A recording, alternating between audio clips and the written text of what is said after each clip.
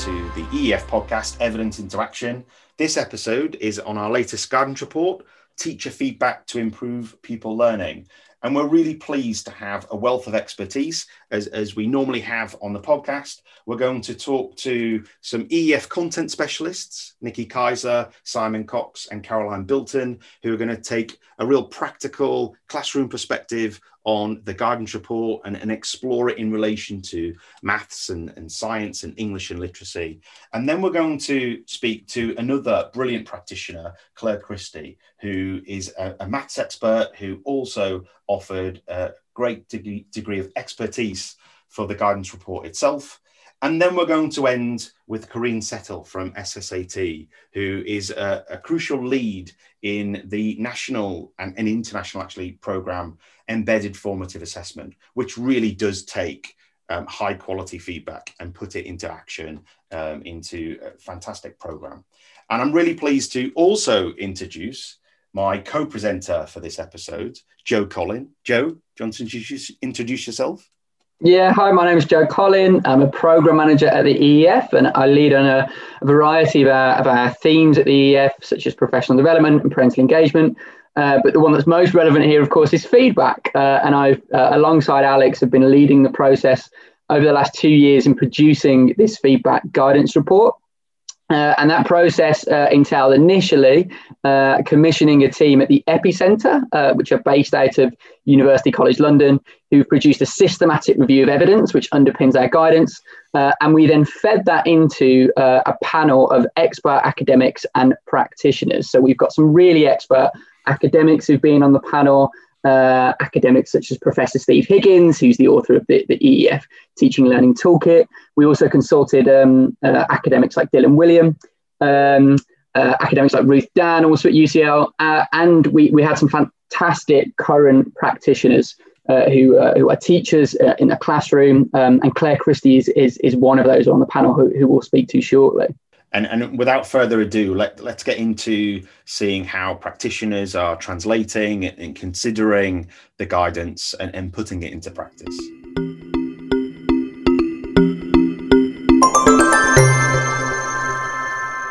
So now we're going to move on to speaking to our team of EF content specialists, our experts who have one foot in the classroom and also work centrally for the EF in making sure that our evidence products, our guidance reports, our tools and resources and messages really speak to teachers and school leaders. I'll let them introduce themselves. So Caroline, can we start with you? Hi, Alex. Hi, I'm Caroline Bilton. And I'm primary class teacher, school leader up in the northeast of England, and also currently the literacy content specialist for the EEF. Great to be here. Brilliant, thank you. Simon, over to you. Hi everyone, my name's Simon Cox. I'm the maths content specialist at EEF. I'm also a secondary maths teacher, practicing teacher, been in Blackpool schools for 16 years now, and also a school leader. Thank you very much. And Nikki? Hello, I'm Nikki Kaiser. I am primarily a chemistry teacher at a school in Norwich, but I'm also the science content specialist at the EEF this year, and we're a research school, so I also work with the Norwich Research School. Brilliant. And Nikki, if you don't mind, I'll start with you because you've just described that role as a chemistry teacher, and I just wanted to begin with those reflections of, as a chemistry teacher, what were your initial perspectives on the guidance report and the recommendations for teacher feedback? I think the thing that struck me most was the emphasis on the timeliness and what we mean by, what a suitable time is. There are times when in a chemistry lab or in a science lab, you have to give very immediate feedback and you have no choice, Yep. Move that away from the edge of the bench, or take your bags off the floor, take your bags out of the gangway. There are various kind of hazards, but there are also other things that I'll be very sure that I pick up on straight away. We know that I've been talking a lot about science misconceptions this year that can be real hurdles to later understanding. So if somebody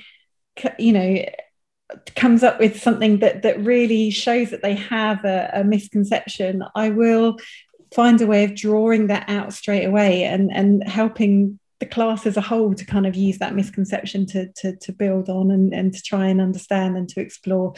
Language is another thing. I would always pick up on incorrect use of language. So, there are things that have to happen immediately.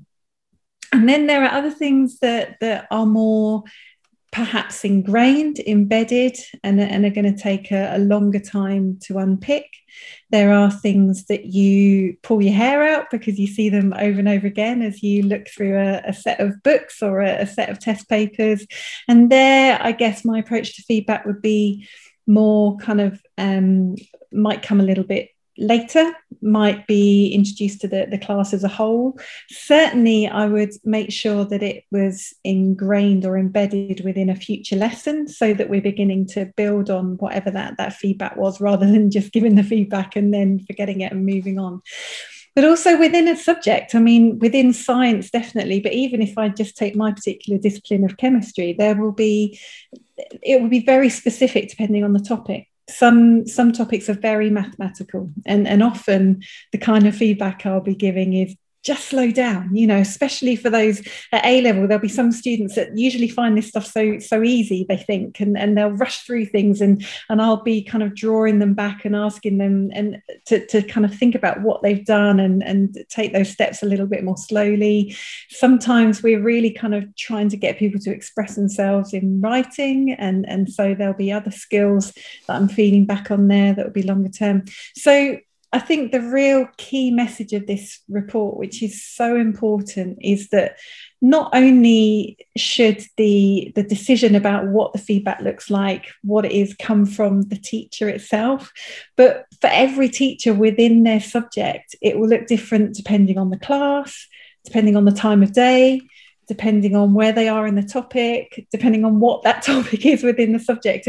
And that for me is the really key message that came through for the, my rich, and we've all got lovely, wonderful, rich subjects, but for my particular subject.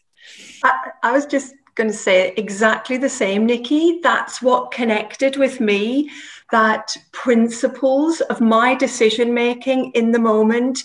So in primary, obviously, we teach everything from PE to music, all of this juggling of the difference of the subjects I want to cover. But most significantly is feeling that I was trusted to make those decisions within those principles. Caroline, you know best the content, that sense that feedback is a loop, that you're planning for it. Think carefully about that and know your children. And that's where your feedback's going to have most impact, not in an imposed set of criteria around that seesaw of written and verbal and timing, but in you and your knowledge and your relationships with the children. I just found that incredibly motivating, a knowledge of that's where I can have the most impact for the children.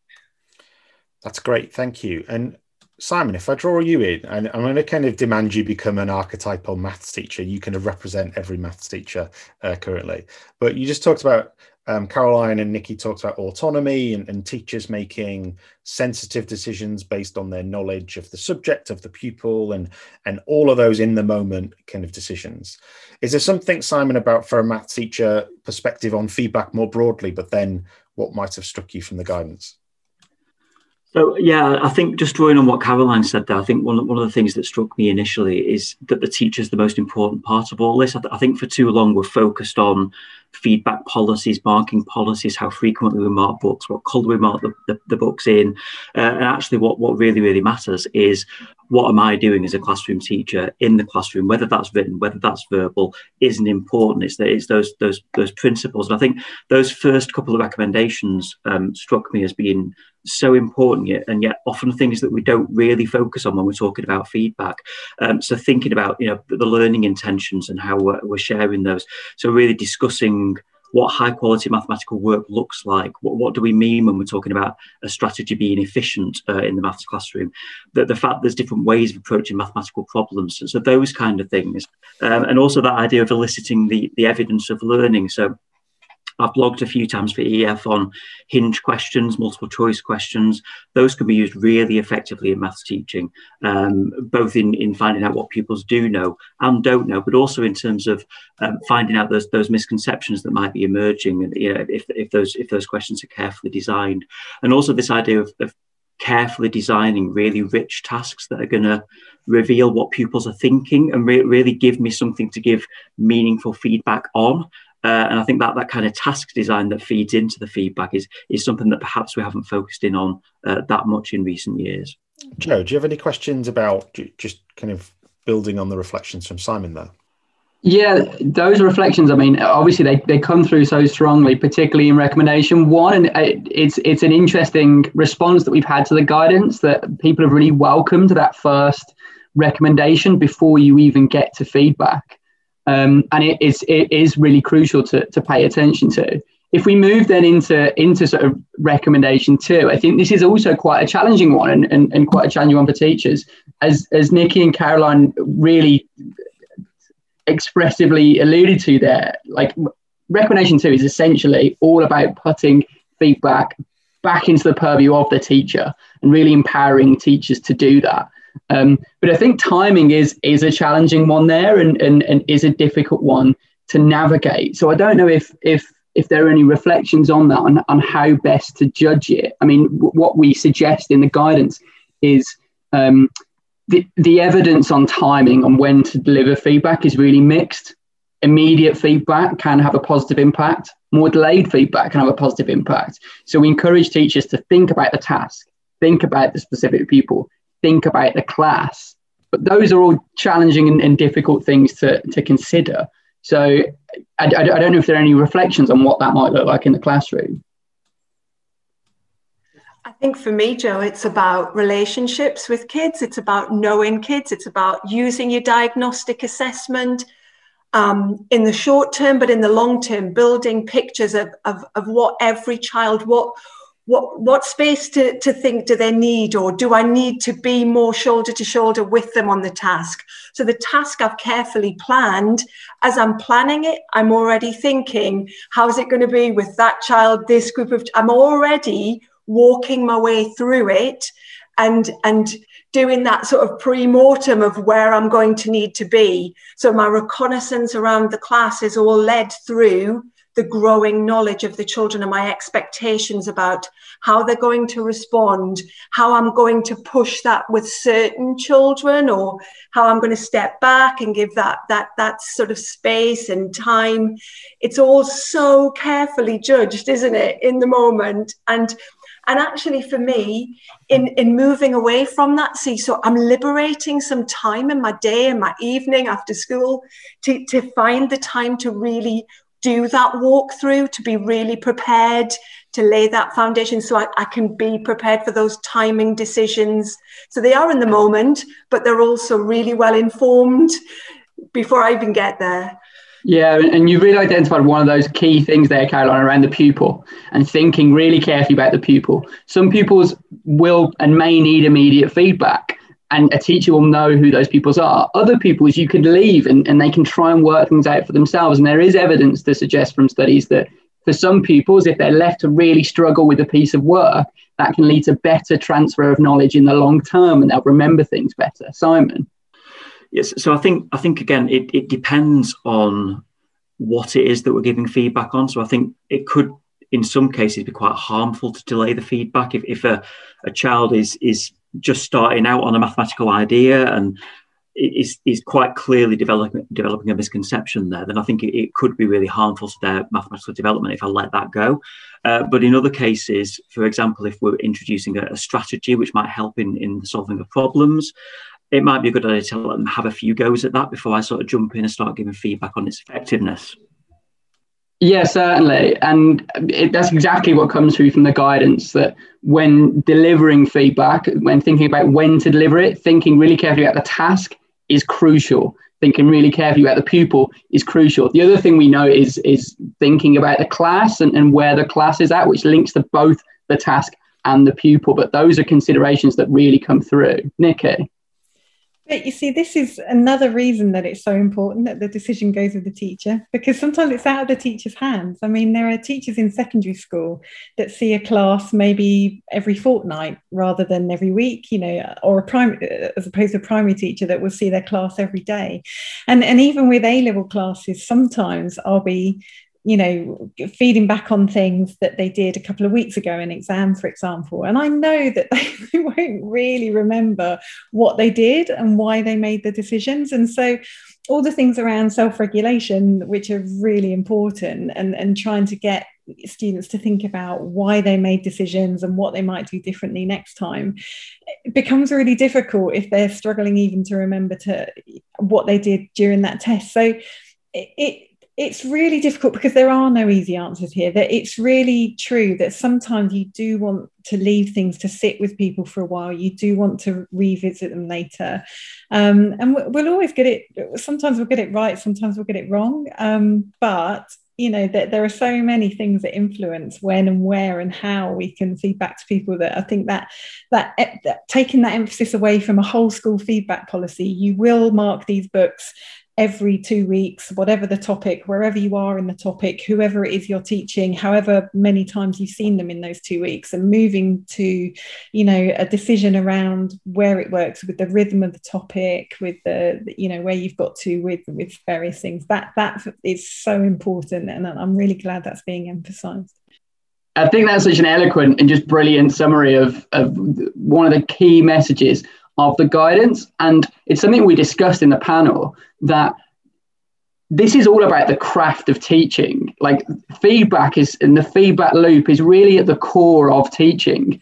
And it's incredibly difficult. It's really hard to do. It takes lots of experience and expertise to get this right. And even then it's really difficult to do. And that's why it's so hard to summarize it in a succinct, concise feedback policy. In the guidance, it moves from the principles of feedback, which I think we've discussed, the seesaw of methods, this kind of shift where marking becomes dominant in even very specific ways, and then verbal feedback becomes perhaps more important over time. And we end with this final recommendation, which is about designing an evidence-based feedback policy. What stands out for me is this is tricky, isn't it? This is difficult. And for school leaders, you're balancing teacher autonomy, training and supporting those teachers, and having the structures and consistency and all of those other things that make school leadership kind of drive the ship. Nikki, can I start with you, and just in your kind of perspective on school leadership and how should school leaders take this guidance, support colleagues, support their teachers? I think you're really right to touch on that tricky balance that they have, because on the one hand, we want teachers to be treated as professionals and to make decisions, but on the other hand, we want some kind of consistency, for teachers and pupils. We want to, on the one hand, allow teachers to make those decisions, but there will be other teachers, for whatever reason, possibly because they're early in their careers, that will want to be supported more to make those decisions.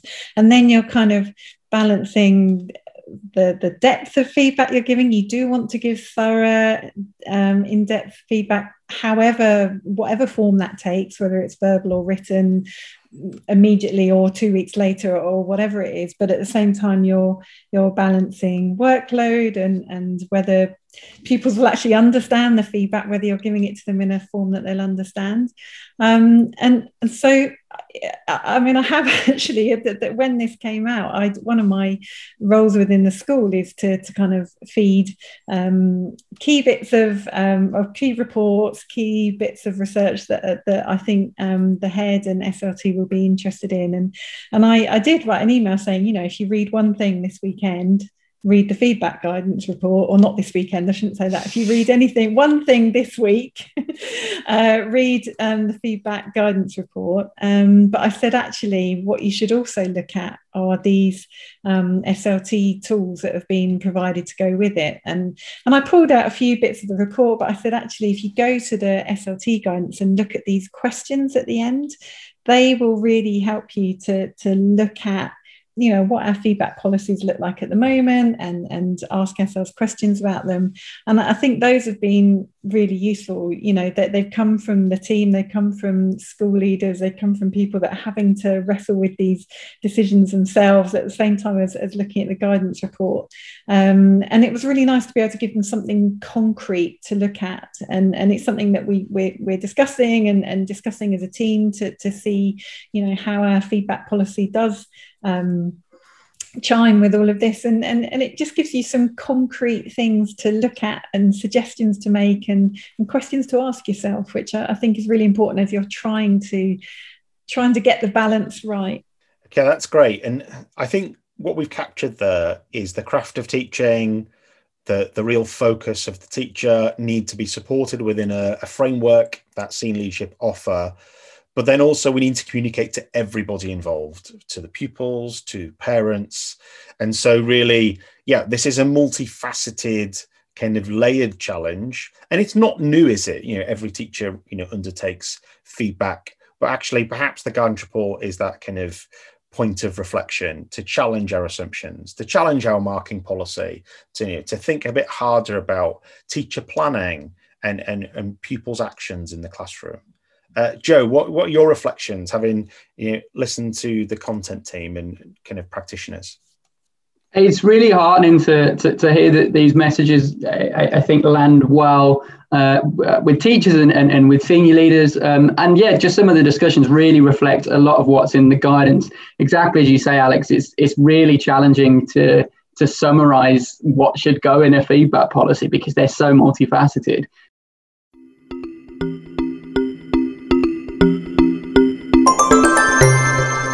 Really, really useful and helpful to start with those practical insights into the guidance report. And now we're going to speak to Claire Christie, who, as mentioned in the introduction, contributed to the guidance, but also brings a wealth of expertise into how feedback might translate into mathematics in particular.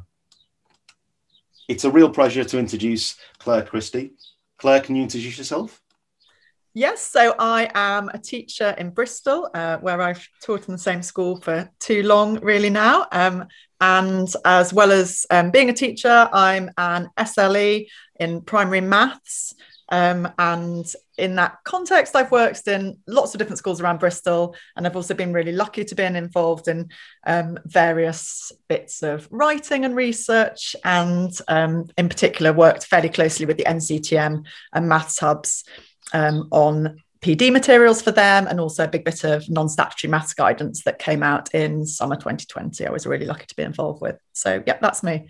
Great. And we had the real pleasure of having your expertise on the panel for the feedback guidance report. So can you just tell us a little bit about just how that came about, and then also your perspective, your experience, what you kind of learned as being part of that process? Yeah, of course. So I was kind of there in my role as a kind of maths practitioner, I suppose, with a particular subject specific interest. I don't have a particular expertise in feedback, but I have spent a lot of time thinking about the ins and outs of effective teaching and learning in primary maths. So the role, I guess, of the practitioners on the panel is to have a kind of dialogue with the researchers and the people involved in looking at all of the studies that are feeding into what we're considering on the panel, and trying to kind of bridge that gap between research and practice. So what's kind of useful, interesting, what would we like to be able to say something about? Is there anything we can say about that? And just help provide a bit of a lens on how things might be interpreted in the classroom and in kind of current educational context. So I think that's the role of the practitioners on the panel. And I guess my kind of, we'll dive into the detail in a bit, but I guess for me, one of the big takeaways is how complex it is. And for something I've kind of heard so much about over the years, kind of through Hattie and whatever else about feedback, it's actually really hard to untangle really clear guidance and evidence among the kind of wealth of studies that have been done. And it's actually also really interesting seeing actually what's been done within the context of educational research and what's been done in quite artificial settings, and trying to be analytical and critical about what we can bring into the classroom from that. How do you find you have the various roles? So practitioner, but also working, delivering training, etc. How do you find yourself doing a lot of this work where you're reflecting on perhaps broader research findings and applying them to mathematics? Do you find yourself doing that a lot? Oh yeah, 100%. I would say that those two roles are completely intertwined. And for me, that's one of the things I love about my role in school. I'm not in class anymore, but I'm kind of lead practitioner in school, and I'm on the school leadership team, but I'm not a deputy head, I'm not an assistant head, I'm not a head teacher. So I'm really immersed in the teaching and learning. And I don't think that I could be as effective in the classroom without what I learned from the research and SLE elements of my role, but equally I couldn't do that bit effectively without what I can then do in the classroom. So it's a really kind of symbiotic relationship, I think, between the two. A really good example, of bridging evidence to the classroom, kind of putting it into action. It often needs that kind of brokerage, that thinking, that time, that support, and teachers just often don't quite get that time. Yeah, and I think there's definitely the specific bits of research. So there's things that I found really interesting in the panel discussions, bits of research we looked at about, in my mind, I've always been told you don't give a grade. That's not what you do in good feedback. But actually unpicking bits of research that say actually giving grades can be effective does make you really question your view about things. So I find that useful, the specific bits of research. And actually, personally, I really love the kind of framework. I definitely work in my head with like little sentences I've picked up or little mantras. And for me, that was personally one of the things I got out of being involved with the report and reading the report, is those little kind of mantras and frameworks that summarize some of the messages, as well as specific pieces of research that have made me think differently. Yeah, I think those are some really interesting reflections, Claire. I think the reflection that you make on there's arguably been a degree of certainty with regards to what we should do in feedback in the past that perhaps isn't really borne out from the evidence. And certainly what we found through the panel process was that it's a really murky area. It's a quote that comes to the guidance where we quote Valerie Shute, who's an academic who's completed various reviews on feedback. And she calls the literature a tangled web of research. And it very much is. And it's really difficult to disentangle it. And so what the guidance has done is essentially infer what we can say from the evidence, because actually there are parts of the evidence which are certainly still weaker than we would like. And it's why, exactly as you allude to, it's so critical to have practitioners on the panel to get a sense of, okay, which areas do we need to address, and what can we sensibly say based on where we're currently at with the evidence. So on that, in terms of the evidence and the recommendations, so recommendation 1, of course, is that teachers should first lay the foundations for effective feedback. What does that look like in your classroom and specifically in primary maths teaching?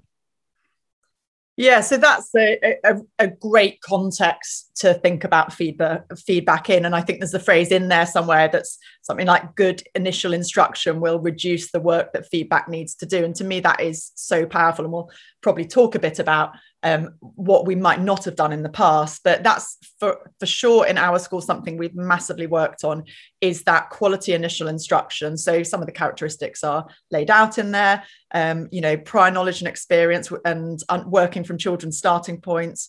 We worked incredibly hard to have a very coherent and well-sequenced curriculum.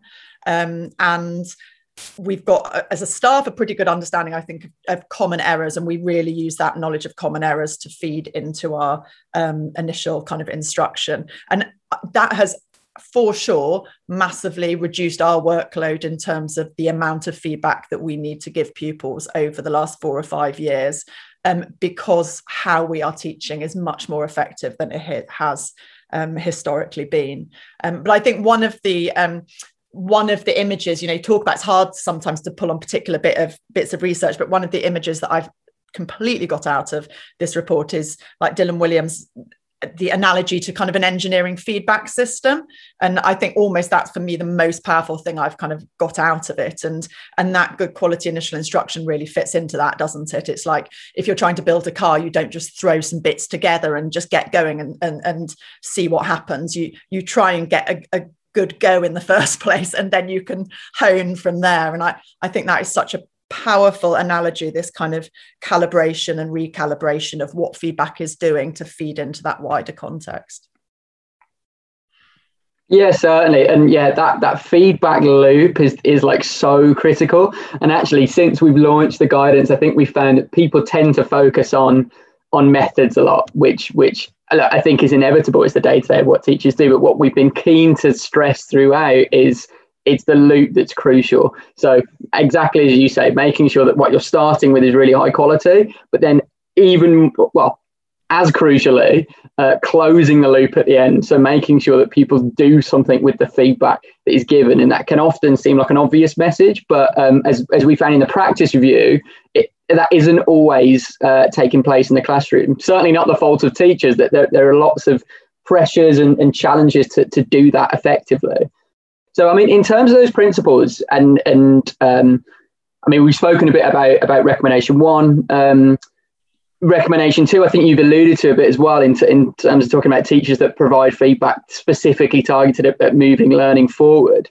I'm interested on sort of recommendation 3, if there are any sort of practices that maybe you've used to sort of prepare pupils to receive feedback, but also to use feedback in the classroom. So, I mean, there's one of the example techniques that is brought out in the report is the use of detective activities. So rather than telling students you've got 7 out of 10 right, saying you've got half of your answers are correct here, can you find out which ones they are? And then essentially putting the onus on the pupil to really work things out. I don't know if you've used similar activities like that or any other activities that encourage pupils to use the feedback they're given. Yeah, well, it's interesting because that specific example reminds me of something that happened last week when I was in year 4 of that, getting pupils to work out themselves where the errors were. And I was teaching reflecting shapes in a vertical axis, and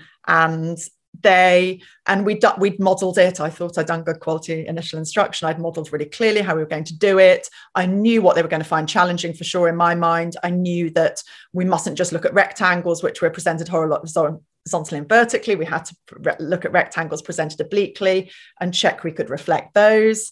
And then I'd done my I knew that the error they would make was that they'd translate rather than reflect. So we'd done some kind of whole class response systems on have I translated or reflected. So I'd kind of preempted they could do that. And off they went. I thought, they'll be fine with this. And then there was one particular reflection. They were working on paper by that time. We'd worked on pegboards. They were then on paper. And it was actually reflecting a parallelogram that I kind of thought I'd prepared them for, but about half the class translated it. And I think at that time, I just kind of was like, right, stop, we'll all go over that again. And in retrospect, actually, I would have been more, I think one of the distinctions I found really helpful in the report is the like task feedback, subject feedback, and the kind of self-monitoring, is it? I think we called it. And I definitely provided task feedback then. I could see half the class had made an error, straight into remodel task feedback. On reflection, I knew that they could monitor whether it was a reflection or translation because I checked that at the start, in the middle of the lesson.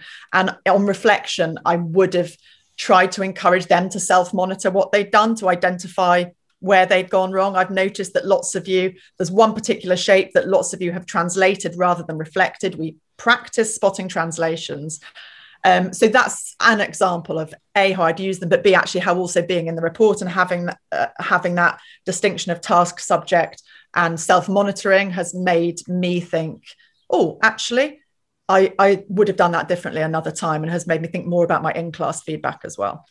That's a really good example, Clara, of just exercising teacher judgment and how it's in the moment and timing and the content is actually inextricable from the principles of good feedback.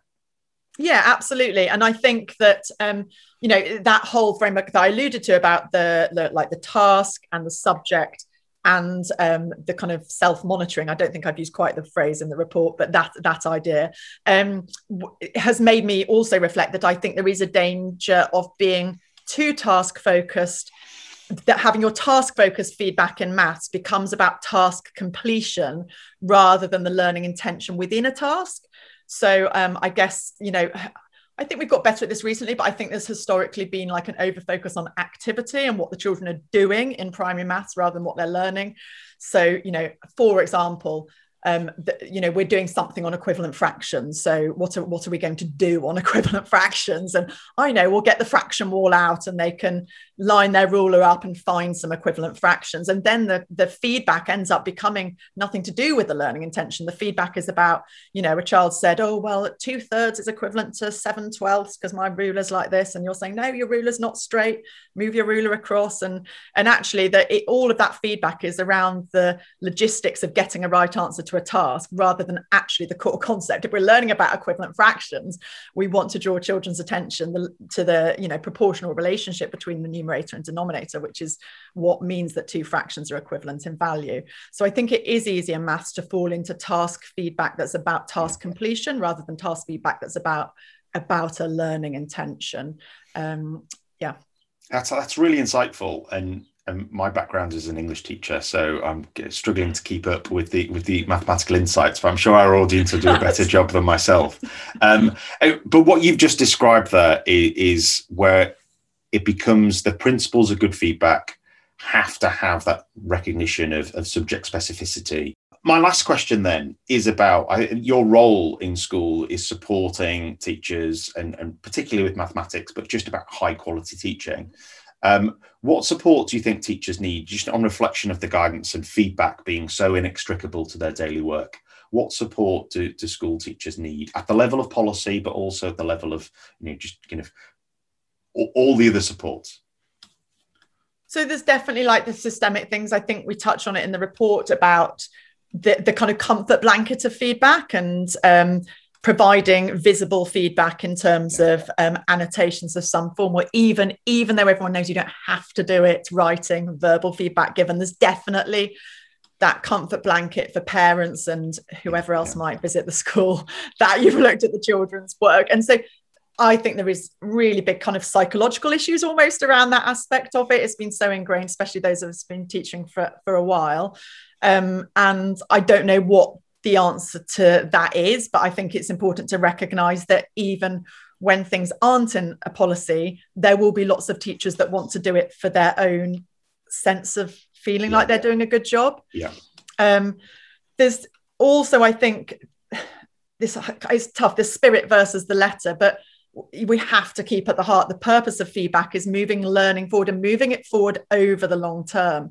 And I think, maybe in math specific contexts, you've got to look not just at the answers pupils are getting, but you've got to think of feedback in the context of how are they approaching things. So, so for example, I was working with a year 4 teacher. Recently, we were looking at some assessments the children had done. And one of the children in there, she'd got a right answer to whatever the problem was they were working on. And in it, she'd multiplied by 100 and put underneath, make it 2 times bigger, because she was thinking about 2 movements through the place value chart. And it's really easy in that context, isn't it, to say, great, tick, she's got the mark, she's done the job, well done, feedback is you've done great. But actually, if you're thinking about what the long-term outcome is, then, that's the equivalent of kind of, building your car, but leaving your spanner still in the engine, and you drive off and the car might work in the short term. But actually, you've got to be thinking, I'm taking that, I'm not going to leave that spanner there. I can see that later on that's going to cause problems. So you've got to mathematically, I think, I don't know if I say maths is special, that it has to be even more coherent than other subjects. Maybe everyone thinks that about their subject, but you do have to recognize that you're not just trying to achieve that outcome for your year group, but the feedback you give is trying to create a really sustainable foundation to move forward into other year groups as well.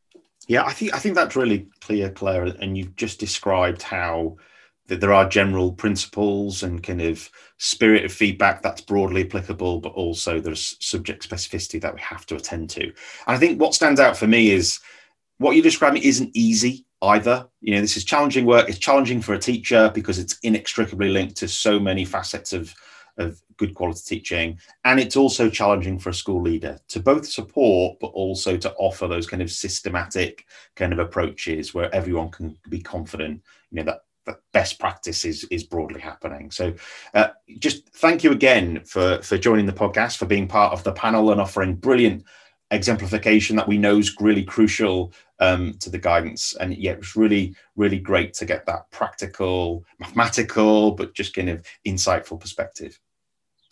Great, you're welcome. Thank you very much for having me.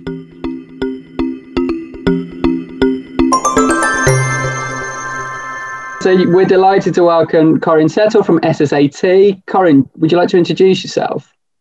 Yeah, I am a senior educational lead for teaching and learning at SSAT.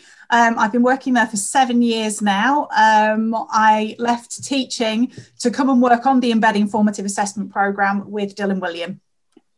So Embedding Formative Assessment is a project that we've always been really interested in at the EEF. It's one of our promising projects. And as you may know, we've tested the programme in a large randomised control trial in 140 schools, 140 secondary schools. And it demonstrated really positive effects. And as a result, it features very prominently in the feedback guidance report. And many of the messages that come through from the guidance report are taught as part of the Embedding Formative Assessment programme. So we're really excited to explore this programme further and delighted that Corinne can join us to explore some of the specifics of the programme, how it's delivered and the pedagogy behind it. So Corinne, do you want to just start just by summarising what Embedding Formative Assessment, what the programme is? So the programme is based on now what's 30 years of research, a number of pilots that happened in sort of the early 2000s, and what it culminated in was the programme that we now have today. The programme is about teacher change, obviously around the practice of formative assessment. So this is about teachers meeting regularly in what we call teacher learning community groups, or TLCs, on a monthly basis over the course of 2 years. And in those TLCs, they explore the 5 strategies of formative assessment. That's great. And those were co-developed by Dylan Wiliam and Siobhan Leahy. Can you just summarise those 5 strategies and how they fit into the programme? Yeah, of course. So the overarching aim of formative assessment is about how we elicit evidence. And of course, the most important bit is how we respond to that, and we adapt what's happening in the classroom to best meet the needs of our learners. But we break that down into 5 strategies. So that's that clarifying and sharing and understanding learning intentions. If we don't know where we're going and the students don't know, how we're going to get them there. And of course, that's one of the key foundations in the new feedback report. It's about engineering effective discussions. So, what tasks, activities can we do to elicit that evidence of learning, so then we can respond to what's happening in the classroom, and what they understand and don't understand, or any misconceptions. It's then, of course, about feedback. It's about feedback that makes learners think and moves them forward in their learning. Then, of course, we've got activating students as resources for one another. So when they're confident and they understand those learning intentions, they're able to use that to help move each other's learning forward. And then, of course, importantly, that they can do that for themselves as well. And in terms of the makeup of those teaching and learning communities then, so it's my understanding that they're made up of people from across the school, not just one department. And it's the idea that in each of them, they'll discuss a specific strategy and then go away and try that out in the classroom. So across the 18 workshops over 2 years, they work through those strategies of formative assessment. But the whole purpose of the programme is within those sessions, they meet, they discuss a range of ideas and techniques, but then it's about them choosing what they feel is going to make a difference for them in their classroom with their students in their subject. Yeah, and I think one of the really interesting things that came through the evaluation report, which is accessible and freely accessible online, is that actually schools did teaching and learning communities quite differently from school to school. And it actually looks like one of the core things that we're really impressed by is the pedagogy and the content that was included in it. How have you found, I suppose, working on the programme for so long, what are teachers' usual responses to these formative assessment strategies? I imagine a lot of them are very familiar with them. So how do they sort of respond to a training programme that is really focused on those formative assessment strategies? I think there's initial challenge because, of course, we've all worked on formative assessments. It's very early in our careers. It's a key core part of ITT, NQT, or now ECF. And it's always been with us. but it's very much the program's about bridging what we call the knowing doing gap. So we know what it is, but how do we do it more effectively? And that's the real key part of the program. And because of that choice that teachers get, although everybody's going to be working on formative assessment, what they work on is the strategies that they really think are going to make a difference in their classroom. And this idea that it doesn't have to be something new. And in fact, the most effective change that teachers can make is in many of those automatic behaviours that we have. A lot of what we do around formative assessment is stuff we do every single lesson. So how we ask questions, how we respond to wrong answers, how we choose students to give us feedback, how we mark. All of that, because we do it so much, is very automated and very habit driven. And it's about looking at those small everyday things that we do, not just a new and exciting technique, and making small changes that lead to significant differences. So what we saw in the project was teachers initially, have we already done this before? Identifying the small things that they can do that are going to make a big difference, and then sharing those with other teachers. So it becomes not just about trying new things, but it's also becomes about validating what you already do. Why do tell me I'm brilliant at questioning? What are the small things, the small behaviours I do that make that really effective? And how can I be confident enough to share that with colleagues?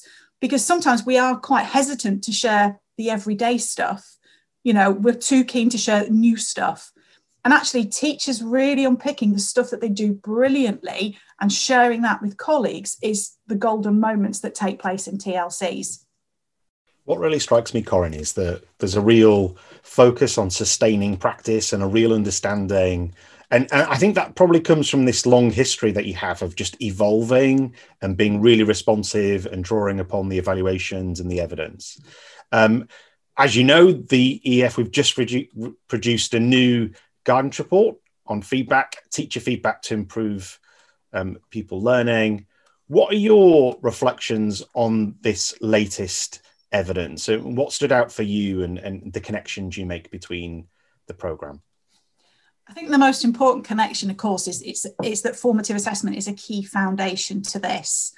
I think that's absolutely vital. And I think it's something that every teacher can continue to work on and improve and develop, especially when we're talking about those behaviours that we really do within lessons that can make it more effective. I think it becomes about the prevalence of formative assessment and the effectiveness, which is the two sort of foci for the programme over time. I also think in terms of feedback, and again, this ties directly into the EFA programme, is of course the importance of feedback being wanted by students.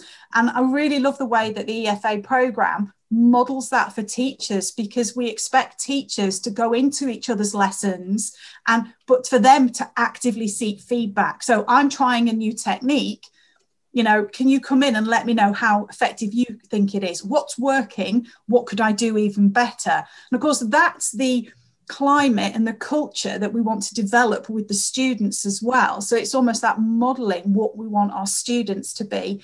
And the more our students can engage with and understand learning intentions, the more that they can engage with that feedback and respond to it and move their learning forward. So one of the reflections in the guidance is that there's this seesaw of methods and a real focus on this dichotomy between oral feedback and written feedback. What are your reflections in terms of that seesaw and trying to get underneath that and get to the actual principles of effective formative assessment? And is this something, this kind of seesaw and this focus on methods, something you've seen as part of the trials and part of the work that you've done? Very much so, because I think, there's been a very long time we've had a focus on marking particularly. But what we see in the research trial is teachers moving away from marking as not being the most effective strategy or something they must absolutely do. And quite interestingly, the number of schools that I've worked with directly, where I've spent a lot of time, particularly with subject leaders in certain subjects, particularly English languages, persuading them to move away from that real detailed marking to identifying what the students need to learn and how do we support the students to be able to identify those mistakes and correct them themselves, as opposed to doing it for them. So I think it's very much sort of about that feedback, that balance, I think is absolutely key, but it's about what's most effective and how that time is best spent. And if formative assessment is just a strand that sits through every single lesson that you teach, from the moment those students walk in, we're assessing their mood, their motivation, to right through to the end of the lesson, those specifics, looking at what they've learned, have we met the learning intentions, then that's what that continual flow of feedback is about, from us to the students, and of course the students back to us again. From everything you've discussed, it sounds like embedding formative assessment is just packed full of incredibly useful things that schools and teachers can reflect on. I understand that you're scaling the project up at the moment, and there's certainly still the opportunity for schools to get involved. Absolutely. We are continually recruiting for the programme. Obviously, it is a 2-year programme, but the flexibility of the programme allows schools to start at a time that best suits them. So obviously, in the current situation, we've got schools that are looking to start in September or late September as they want to settle back into school again. But also we've got schools looking to start in January time or a little bit later. So, we can start with schools whenever's the right time for them. And the initial support that we provide is around that implementation planning, making they've got everything in place and that they're ready to start. And we will not rush schools to do that. If anything, we'll say, well, let's wait, see what happens, then make a decision. But the support that we give them allows them to make those decisions, and we are there to support them as well. But we are currently working with primaries, secondaries, and further education colleges as well with the programme. Had a particularly high interest from primaries around the programme, with large numbers being recruited just in the last few months, which is fantastic. And we've got sort of groups and even some trusts now that are starting with the programme in September. So we've got groups of schools that are also working on this. We even have small groups of primaries who are bringing the teachers together to form a TLC as one group. So it's not just the teachers in one school, it's actually the teachers across 3 very small primaries working together. So there's lots of different ways that they can access the programme, and at a time that's going to work for them, that they're ready to commit to that 2 years. Corin, it's really great to hear of those opportunities. It's really crucial that, when teachers and school leaders, they look at guidance and they look at best available evidence, that they need those opportunities to have that structure, have that kind of architecture that's really well proven, really rooted in the evidence. So just, fantastic to hear it. Thank you for coming on and exploring everything embedded formative assessment. You're welcome.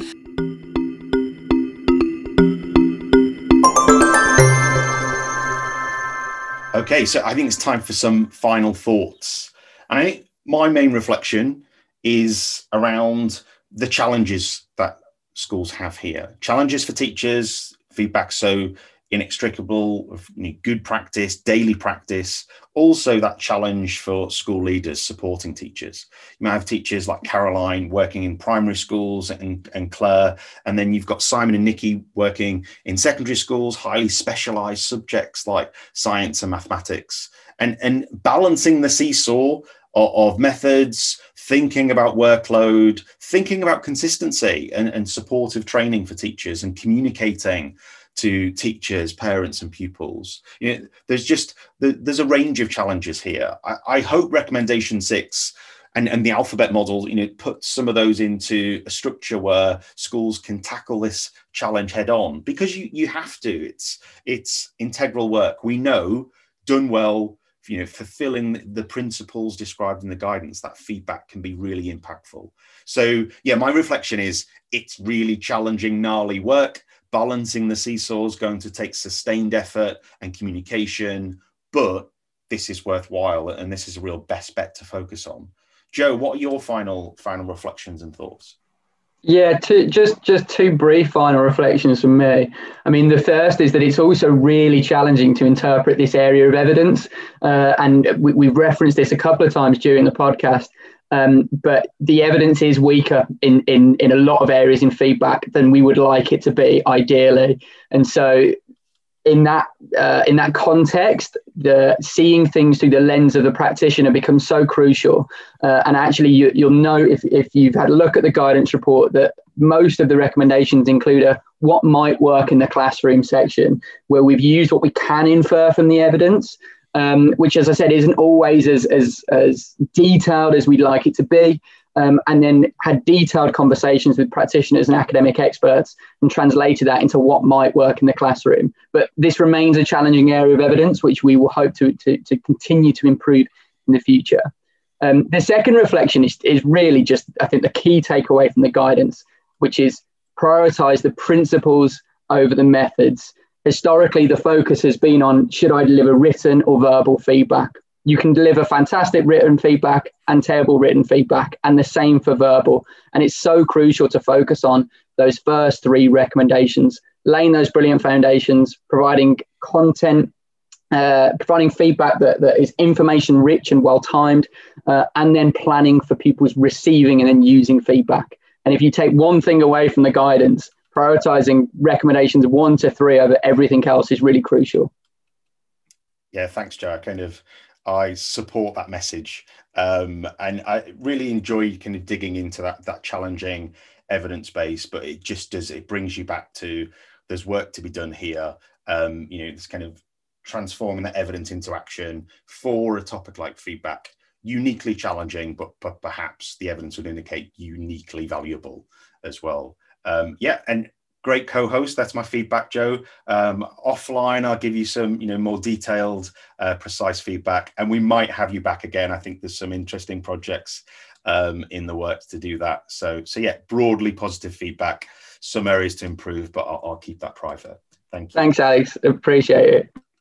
And just thank you to the audience for joining again another episode of the Evidence into Action EEF podcast. Please do sign up. We've got a really interesting future podcast around early language coming up. We've got a further podcast around cognitive science and some exciting developments in that area. So, we are bringing and translating new high quality evidence and thinking really hard about how we can support teachers and school leaders to put into practice. So see you again soon.